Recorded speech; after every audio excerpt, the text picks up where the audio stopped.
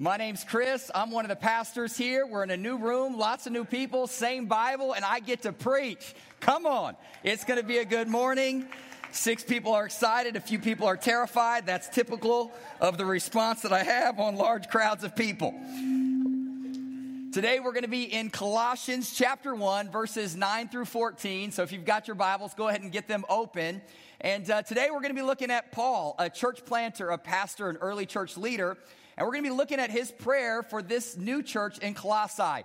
And as we look at his prayer for this church and this new Christians, we're going to discover his heart and his hope for these people and for this church. And before I jump into the text, I want to ask you guys a question. As Christians, have any of you guys ever prayed for other Christians?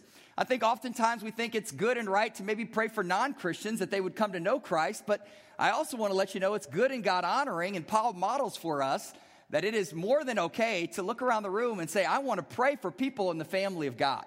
I want to ask you if you've ever prayed for your maybe son or daughter. Have you prayed for your spouse? Have you prayed for a coworker maybe that's going through a hard time, or maybe somebody in your city group? Somebody who's already said yes to Jesus, and yet you're going to the Lord and you're saying, God, would you protect them? Would you sustain them? Would you heal them? Would you empower them? Would you provide for them? God, would you protect them from evil? God, would you do in their life what I know I cannot do on my own for them?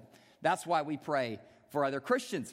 I want to ask you guys if you guys fully understand why it's good and God-honoring to pray for other Christians. And let me just remind you some of the brief theology behind why I think Paul prays for this church and why we, 2,000 years ago, as 2,000 years later, as Christians, are still praying for one another. I think that all of the Christian life is dependent on God. And Willie just talked about this. You guys know that you can bring your non-Christian friends here and you can get them around me, and I have these skinny jeans on and I can get really excited about Jesus, and there's no spiritual power in that. Like, we can get excited and get hyped up, but you can't make your friends come to love Jesus Christ with slick theological arguments or fun religious gatherings or peppy music. God has to break in and help people see the full extent of their sin, to see Jesus Christ as a solution, and to help them transfer their trust from themselves into the Jesus Christ. God has to do that work, amen? He has to soften a hardened heart. I believe it's 100% possible with the right coaching and the right life skills to help somebody move from bad to good. We've seen that story. But I think it's 100% impossible apart from the saving work of God to move from spiritually dead to spiritually alive in Jesus Christ. We are dependent on God to break into people's lives. But that's not just to come to know Christ, but after you come to know Christ, you don't just plug into the right church, make the right friends, and hang out in the right ministry programs and start to grow in Christ likeness. Do you understand your own sanctification, the ability to change and transform in your life is not something that happens just because you get around the right people. It's the Spirit of God working in your life to literally change and transform you from the inside out. He gives you knowledge, He gives you a new spirit, and He begins to work in your life in amazing ways. And so we believe that all of the Christian life is dependent on God. Now, here's what that means. That doesn't just mean that you sit back and wait for God to do the impossible. That doesn't make us spiritually passive people. That makes us bold in our prayers because we believe that God answers prayers and hears prayers. Here's why we value prayer so much, especially here at this church. One is because Jesus did. Do you guys remember Jesus and the 11 disciples? Right before He goes to the cross, He doesn't give the 11 remaining disciples another pep talk. He doesn't give them another sermon. He doesn't give them another miracle. He simply pulls them aside, and He does what's incredibly loving. He says, let me pray for you. Then the church blows up after Christ goes to the cross, raises from the grave. Spirit of God empowers the disciples to preach boldly. All of a sudden, there's thousands of Christians. The early church is exploding. There's a movement of God happening. And the early church leaders were getting pulled in a million directions. Hey, come to this fundraiser. Come be a part of this cause. Hey, come champion this thing. Hey, we need your help feeding the orphans. Hey, we need your help over here. And there was lots of good things they could give their time to. And they said, listen, guys, we've discovered the most powerful thing we can do is, 1, preach the word of God. And 2, do you know what the other most powerful ministry they wanted to give themselves to? Prayer. Praying that God would move in their midst, praying that God would work in their church, praying that God would move in their city. They said, we've got to give ourselves to the preaching of the word and prayer. Now you're like, okay, that's cool. Jesus did it. Some pastors a long time ago did it. What's that got to do with me? Well, James chapter 5 says that we as God's people, he says we as God's people are commanded to pray for one another. Well, why? Because he says your prayers of a righteous person are powerful and effective. Again, he's saying this is not just something that Jesus did, that former church leaders did, but this is something that the church family, we as God's people, should love each other enough to labor for one another in prayer. And I don't know about you guys, but I've been prayed for by Christians. It's a powerful thing when somebody pulls you in and says, listen, I love you enough to go to the Father and labor with you in prayer. And that's where Paul is today. He cares about this church. He sees that they've responded to the gospel. He understands that they're Christians and they know Jesus. And yet, he knows that the road is long and it's bumpy. And he understands there's trials and temptations in front of this young church. He understands that they live in the same world that we do. And there's people who believe very differently about Jesus than we do, and they did. And so he's saying, listen, there's a lot of threats, a lot of distractions to this early church. And so he's going to hit his knees. He's going to pray for God's people. Now, the question for many of you guys is, why does this matter to us? Why does this matter to us? Well, I want us to study this prayer today, these 5 verses, and see Paul's heart and his hope for this church. Not so we can just gain some new theological insights, but I really want us to understand, how is it that we as parents should be praying for our children? How is it that we've got Christian friends? How do we pray for them when they're going through seasons of trial? What is it that we're asking God to do in our spouse's life? What is it that we're asking God to do in people in our city group's life? What does it look like to pray in a way that is good and God-honoring? And I think Paul serves as a model and as an example to us, and is quite shocking, some of the things that he asked God to do in and through this church. And so I want us to learn. So I've got 3 observations. You can follow along in your notes, your programs, whatever we call them. If you're a note taker, take those out. You can follow along with me on the screen. The first thing is this: pray that they may know God's will and do God's work. The first thing that Paul's going to say is there's going to be a connection between knowing and doing. There's going to be a connection in the Christian's life, in all of our lives, between believing something about Jesus and then behaving in a certain way. He's saying, I want you to be saturated with who God is, and then I want you to understand that that knowledge doesn't just become stale in your life, but instead it activates your life and impacts every arena of your life. And so let me show you guys this in verse 9. Chapter 1, verse 9. Here's what he says. And so from the day we heard, we have not ceased to pray for you. How powerful. Paul loves these people. He cares about these people. And his love for his people have translated into a desire to pray, God, would you do a work in and through them? Here's his prayer. Asking that you may be filled, okay, catch this, with knowledge of his will and all spiritual wisdom and understanding. Okay, so what's Paul praying for? He's not praying, asking that God would do something through them in big ways. He's asking that they would grasp something. Notice the trifecta of intellect here. He's saying, I want you to be filled with knowledge and wisdom and understanding. And what does he want them to know? He wants them to know God's will. Now, when I did college ministry, I love this conversation. What's God's will on my life? Who should I marry, and what career should I go into, and where should I live, and how many kids should I have someday? What is God's will? Listen, that's not what he's talking about here. He's not talking about your specific narrow will for your life. God has very little to say about that, and a lot to say about his general will, which is that from the beginning, God created us. We sinned against him, and since that moment, he's been on a mission to pursue broken, fallen people. Mainly, his will is to call sinful, broken people back into right relationship with him. His will and his plan is a one of redemption. His will and his plan mainly finds its climax in the personal work of Jesus Christ, who said, I came to seek and save the lost. He's praying, Paul is praying, would you, church, be God-centered people? Would you, church, get that you have a holy and righteous and amazing God that created you in his image, and that he loves you enough to spare no expense to pursue you? Would you know that God has he's not resisted traveling any length? He's literally left heaven and come to earth and sent his only son so that you could be brought back in relationship with him. He's saying, church, I want you to be a people who understand who God is and what he's done for you. And he's not just praying this prayer so that you can memorize some verses and look smart and understand right doctrine. He's praying that he understands that in front of them is a lot of people who don't believe in Jesus, a lot of people who believe that there's different ways to heaven, a lot of people who got college professors that wouldn't affirm their faith. These Christians live in the very same world that we live in. Not everybody is going to high five that they came to know Christ. They've got real haters. And he's saying, I'm praying that you would be so enthralled, so saturated, so deep in your understanding of the truth of the gospel, that you would remain steadfast in the gospel, that you would not waver in the gospel, that you would discern truth of the gospel from any other voices and views out there. But he's also going to say that the goal isn't just to know, but that the knowing is going to transition into doing, that the believing would transition into behaving. Let me show you guys this in verse 10. It says, so, as you've been filled with the knowledge of God, so as to walk in a manner worthy of the Lord, fully pleasing to him, bearing fruit in every good work, and increasing in the knowledge of God. I love this. So he's saying, is this a passive thing? When you walk, look at all this room I got on this stage. Can we just praise the Lord Jesus Christ? Can we just praise him? Because on the other stage, they had me caged up like a little animal, like right here. But look at the cameraman, I'm making him nervous. He can't even follow me right now because I'm walking. Now, walking is an active thing. It's not a passive thing.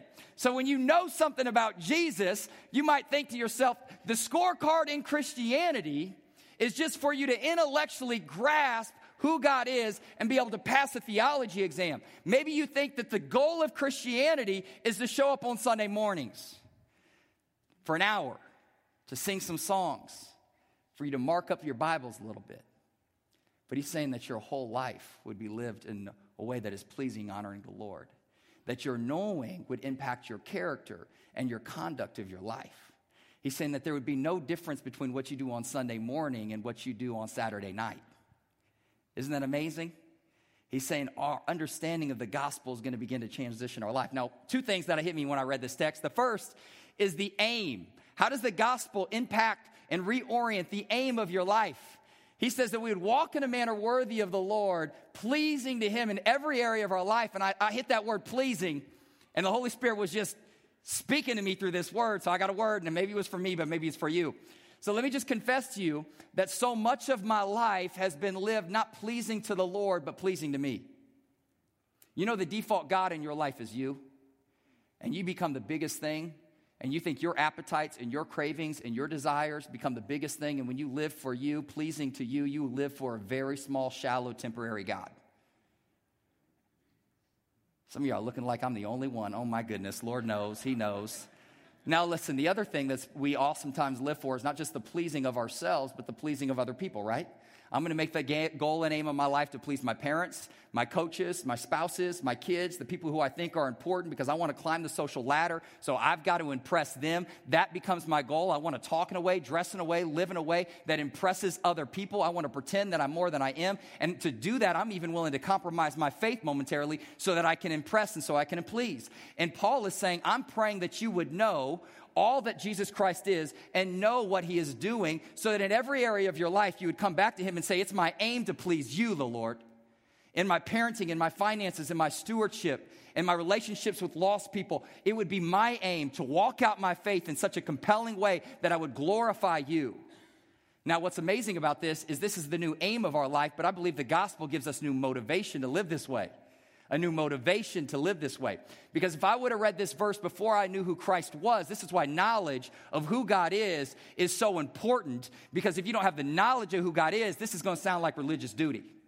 This is going to sound like it's up to you to do some things in your life so you can earn God's love and affection. But the Christian life says you've already got the full love and affection and acceptance of God. And so now we get to walk in a way, not to earn something, but because we already got something. Amen? The motivation stops becoming a duty where you play religious games for God and it starts to become a delight. When you understand that Jesus was the innocent one who literally died for the guilty, when you understand that Jesus came to live the life we never could live and died the death on the cross that we deserve and defeated our true enemies of Satan, sin, and death, and that we have victory in him, that we've been adopted into his family, that his Holy Spirit has flooded our hearts, that we have the hope of eternity because of what he's done, you don't look at God and say, okay, God, I'll give you my Sunday morning and a few dollars in 1 hour of my week. We come back to him and said, Lord, I trust that your ways are higher than my ways. I trust that your words are higher than my words. I trust that I want to live every area of my life for your glory because I believe that you're going to lead me into the abundant life. I pray that you are going to lead me into joy. I believe you're going to lead me into blessing. And I believe that you're going to lead me into a life that is glorifying to you. And so it's your will be done, not my will be done. Amen? We've prayed that prayer. He changes the aim of your life, and he changes the motivation of your life because you're not trying to work your way in. You already know you got everything, and now you want to please him. It's amazing. It's amazing what God has done. Now, I want to press this in a couple ways because what Paul is praying is not a new prayer. He's connecting doing and knowing and doing. And so Jesus said it like this, Luke 6:46. This one cuts, scares me still to this day. Why do you call me Lord, Lord, and not do what I tell you? Man, that's tough. And I literally named my son Paxton James Haruska after this verse. Paxton James Haruska, James chapter 1, verse 22. He says, but be doers of the word, not mere hearers only, deceiving yourself. Be doers of the word, not hearers only, deceiving yourself. Why did I name my son Paxton James Haruska? Because James is a great reminder that my son, by God's grace, is going to be the first Haruska, maybe ever, to be raised up in a Christian home that actually knows the Bible and preaches Jesus Christ. And because of that, he's going to have the joy of hearing the word of God every night, whether he wants to or not. It's not his choice. We're not going to let him figure it out, okay? We're going to teach him. And because of that, I know he's going to know God's word. He'll be saturated with the Bible stories. And my prayer for my son is this verse, that he would be a doer of the word, because at some point it has to translate from his head to his heart and to his life. And that's been my hope and my heart for my son. Now, some of you guys are here today, and you guys, literally, you're looking at me like, okay, Chris, that sounds good. I want to honor the Lord. I want to be a doer of the word. And yet I don't even know the Bible. I don't know what it looks like to honor the Lord in my marriage. I don't know what it looks like to honor the Lord in my sexuality. I don't even know what it looks like to honor the Lord in my finances or my parenting. And I want to just say, maybe you're a new Christian. Maybe you just got baptized. Maybe you have been around the church a long time, but you've never really taken the opportunity to read Scripture and understand how he gives instructions to different areas of your life. And that's okay. Paul would call you a baby, and we love babies. Babies are a gift from God, and we celebrate babies. And yet, if you're still carrying around a baby bottle in 10 years, that's a problem, right? He's going to say he's going to invite you to mature in your knowledge of who God is. And so let me just encourage you, if that's where you're at, and you're like, man, Chris, I don't even know what some of those ways are to honor the Lord. Can you come here, make a commitment to be here Sunday morning and hear the word of God preached so you can grow in your knowledge, and then get around this book and meditate it and study it and pray through it and ask God to reveal truth and ask God to instruct you in his life. He's like a loving father wants to speak into his son or daughter's life. He will literally not leave you in the dark. He will speak. Now, let me confess to you before you think, okay, that's cool, preacher, that you want to just like act like I don't have it all together. Let me just confess to you, we got some people from Wayne State who can attest to this, where I went to college, that I was in that place where I had zeal for the Lord, but did not have knowledge and understanding on how to honor him, okay? You guys know that's a dangerous combination? Nobody else has been there. That's exciting. You all got saved at 4 years old. Good for you. Okay. Well, some of us came to know Christ later. And I was 18 in college, and I prayed a heartfelt prayer that I thought was good and God-honoring. I said, Lord, I feel convicted that I've been making out with these non-Christian girls on campus. And since you flooded me with your Holy Spirit, I can tell that is not right. I don't feel right about it. So I am going to commit from here on out to only making out with Christian girls on this campus. Especially these 3 girls that I listed by name. And I said, Lord, they're so cute. They're so out of my range that, Lord, if you open up that door, I'm going to take that as your blessing. I'm going to take your blessing on my life. And the funny thing is, the Lord actually answered that prayer. Some of y'all are like, oh, man, he really did? Yep. Yeah, it really got that bad, okay? Now, but because of that, I had some older guys who knew their Bibles, who were on campus, who heard about this young dude who just come to Christ and was making a mess out of things. He was a newborn baby, and you know what babies do. They make messes, and that's where I was at. And they sat me down and said, here's what self-control looks like. Here's how you honor your sisters in Christ. Here's what the difference between love and lust. Here's some verses on purity and holiness. And I quoted the one, like, greet them in a holy kiss. They didn't like that. They said that was out of context. So anyways, we had a little Bible study right there on how to take things in context. So all that to say is, man, I get it, man. Like, I get that sometimes we enter into the family of God and we need to grow in our wisdom and knowledge of who he is.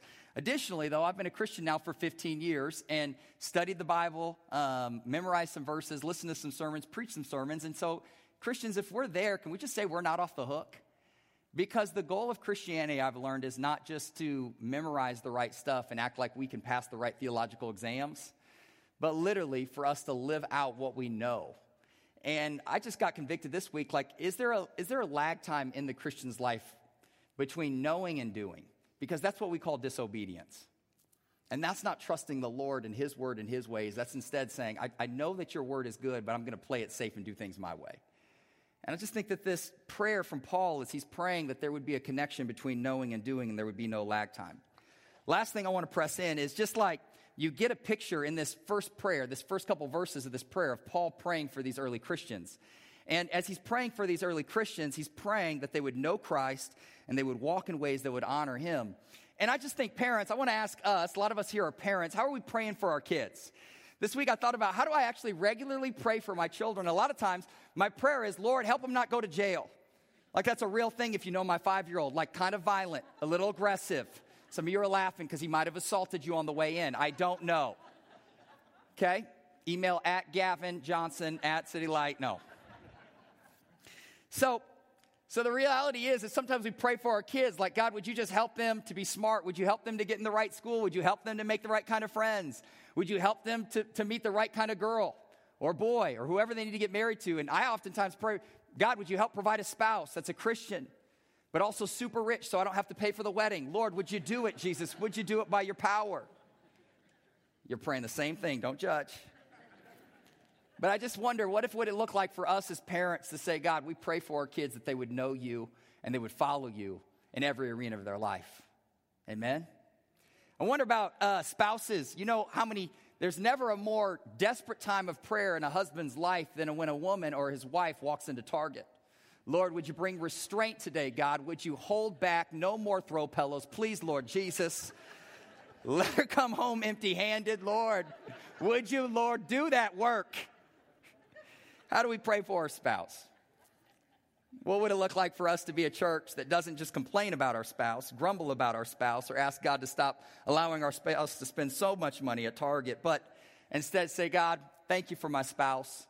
Would you do a mighty work in them? Help them to be filled with the knowledge of your grace today, that they wouldn't walk in condemnation and shame, but they would walk in freedom. And God, would you bless them today, and would you empower them today to obey you in every arena of their life?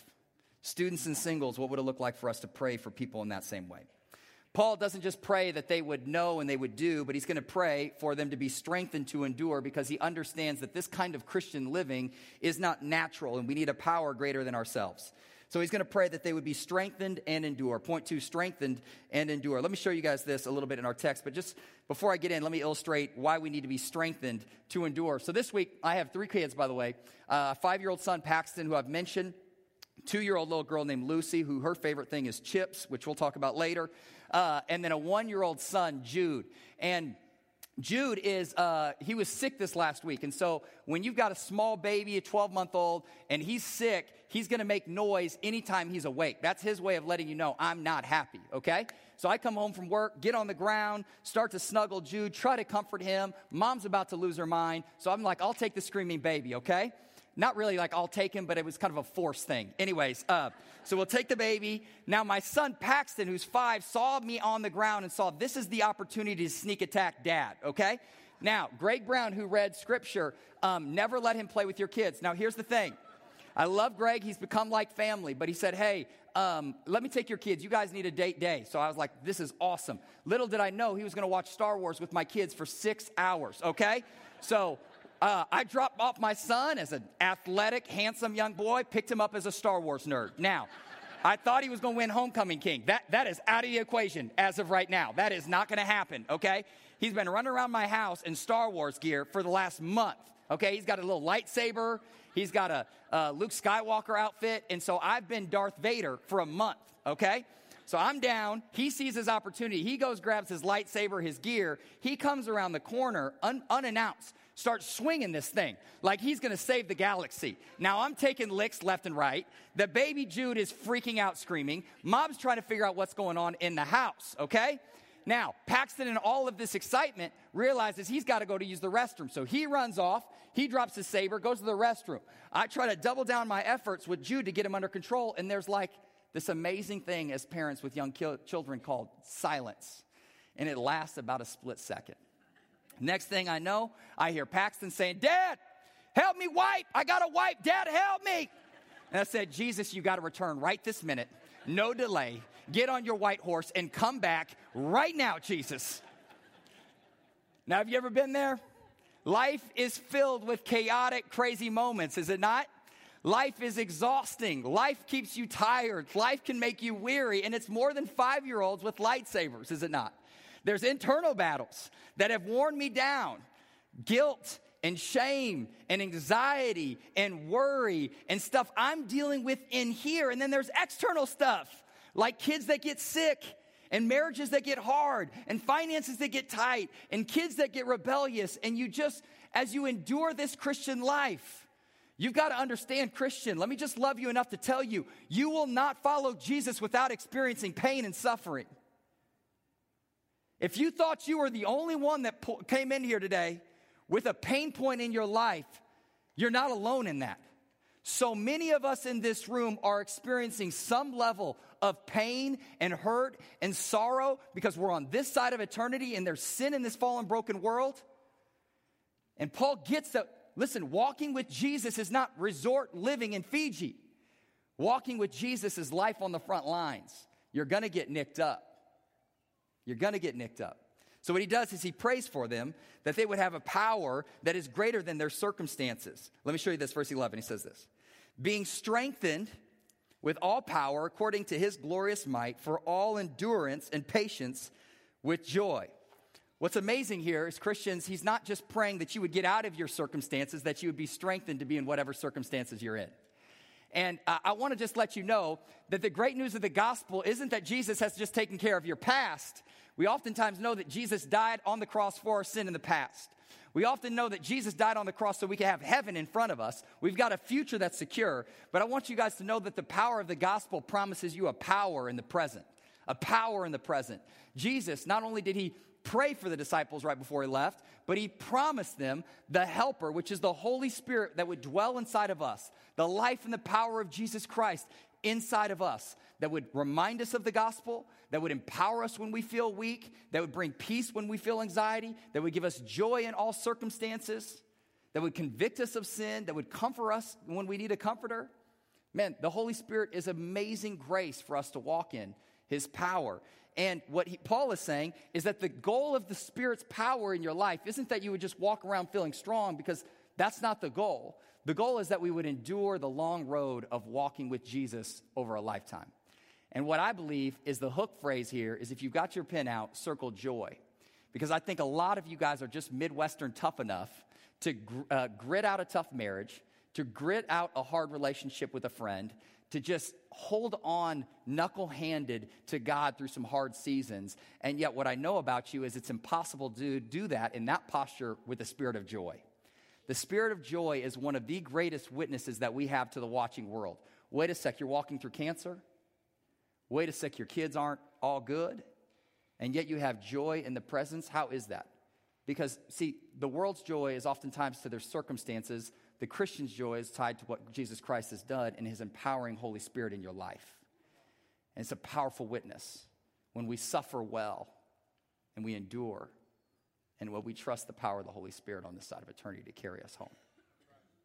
I want to tell you, this is one of the reasons it's so powerful for you to remain a part of a multi-generational church. Those of you guys who are 50, 60, 70, 80 years old, I've had the joy of sitting down with some of you guys, and I know your story, filled with just amazing moments of God's grace in your life, and yet filled with moments where you've seen dollars come and go, you've seen jobs come and go, you've seen health come and go, you've seen spouses come and go, you've seen kids get sick, you've seen parents get aged and die, you've buried some people, you've been betrayed by some friends, you've tasted some sorrow on this side of eternity, and yet you've told your story and said, God has been faithful to sustain me and strengthen me for each and every day. What he started in me, he's being faithful to finish in me. And some of us who are younger in the generation don't just need to look at these folks and say, man, these are the people we go to Denny's with because they get the seniors discount. We look at them and say, they are a trophy of God's grace, are they not? That God would be mighty to save them, and God would be mighty to sustain them for decade after decade after decade, and it builds my faith, knowing that I'm going to limp home to glory by being strengthened by the very Spirit of God. The same God that saved me is the same God that will sustain me. And it gives us hope, amen? I want to press one last thing in as we think about how does this apply to our life. Again, we've got a Christian praying for other Christians. And I just want to say, church, instead of pulling people aside and saying, I sympathize with what you're going through, let me give you a word of encouragement. Could we pull them aside and say, let me boldly pray that in whatever circumstance you're walking through, that the Spirit of God would be ministering to you, that He would be a helper to you in your time of need? Would we be so bold to invite people to pray that for us? And would we be so bold to believe that God can do that? And would we be so bold to pray that prayer on the behalf of brothers and sisters in Christ that are in this very room? Final thing that he's going to pray is that we be filled with gratitude. Paul, it's almost like he has this lightning bolt moment where he comes to his senses and he's saying, hey, just that I'm praying for this new church, just that I'm praying for these new Christians is a sign that God has already miraculously done something. What happens is he transitions from asking God to do more to celebrating what God has already done. He moves from asking God to do something to praising God for what He's already done. Let me show you guys this in verse 12 through 14. He says, giving thanks. May we give thanks to the Father. Okay, there's the gratitude part. Why should we give thanks? Who has qualified you to share in the inheritance of the saints in light. He has delivered us. Okay, He's taken us from something. He's delivered us from the domain of darkness and transferred us into the kingdom of His beloved Son, in whom we have redemption, the forgiveness of sins.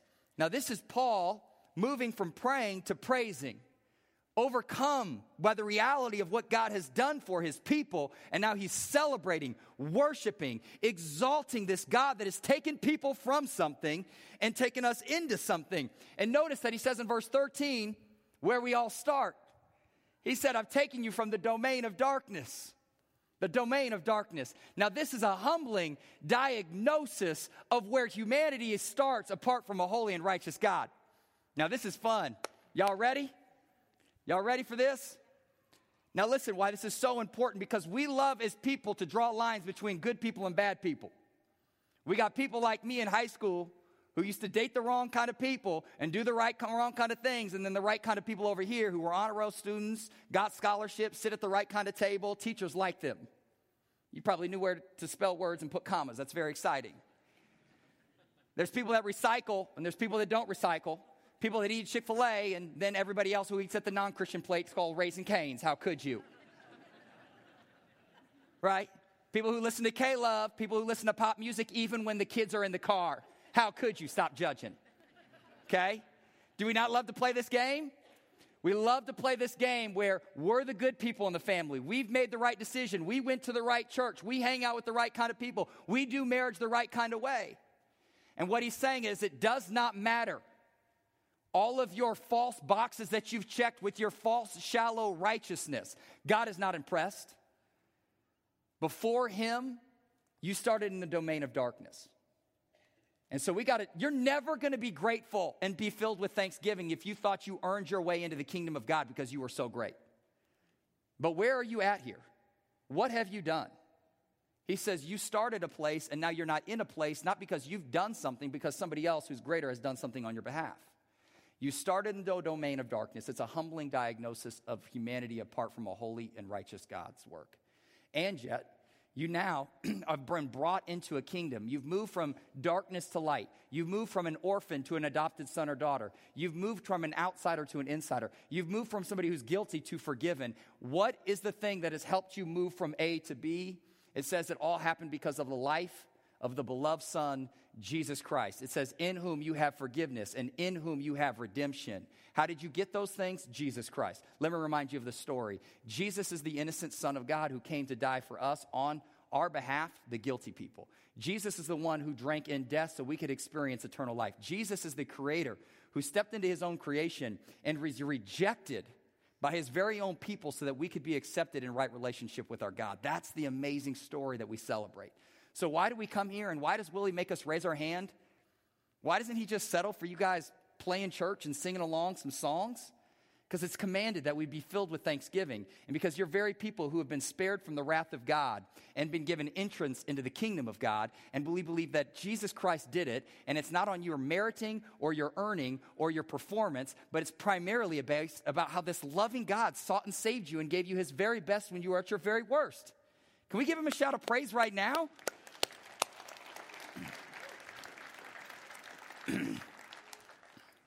I told y'all, I'm the least likely pastor up in this place, and I'm so sorry. I just yell at y'all and get a little excited.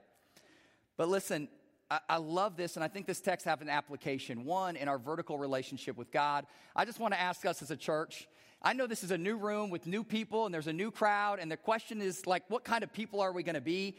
And I just think in West Omaha, I'm just going to press into our culture, as we're people who oftentimes act like we got it together. We got the cute Christmas card, the nice family. We can impress people with our social media game, and that is the worst posture to be in front of a holy and righteous God.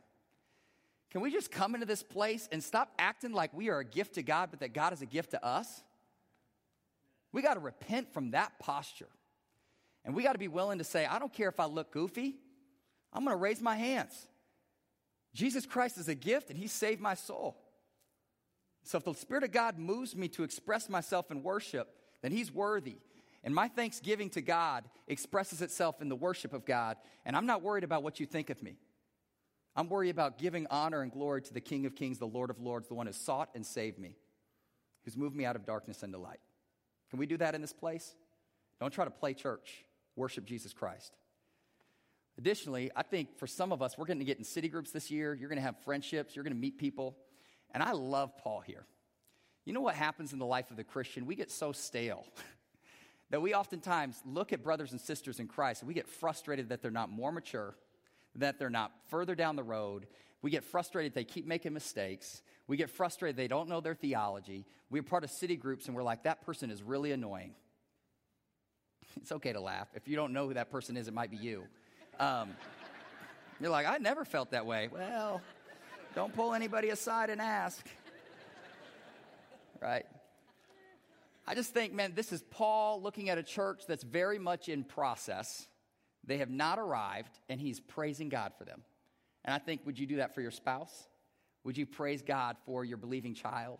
Would you praise God for the believing people in your city group? Would you praise God for the believing person sitting next to you? And celebrate that, yes, they're in process, and yet God is working in their life.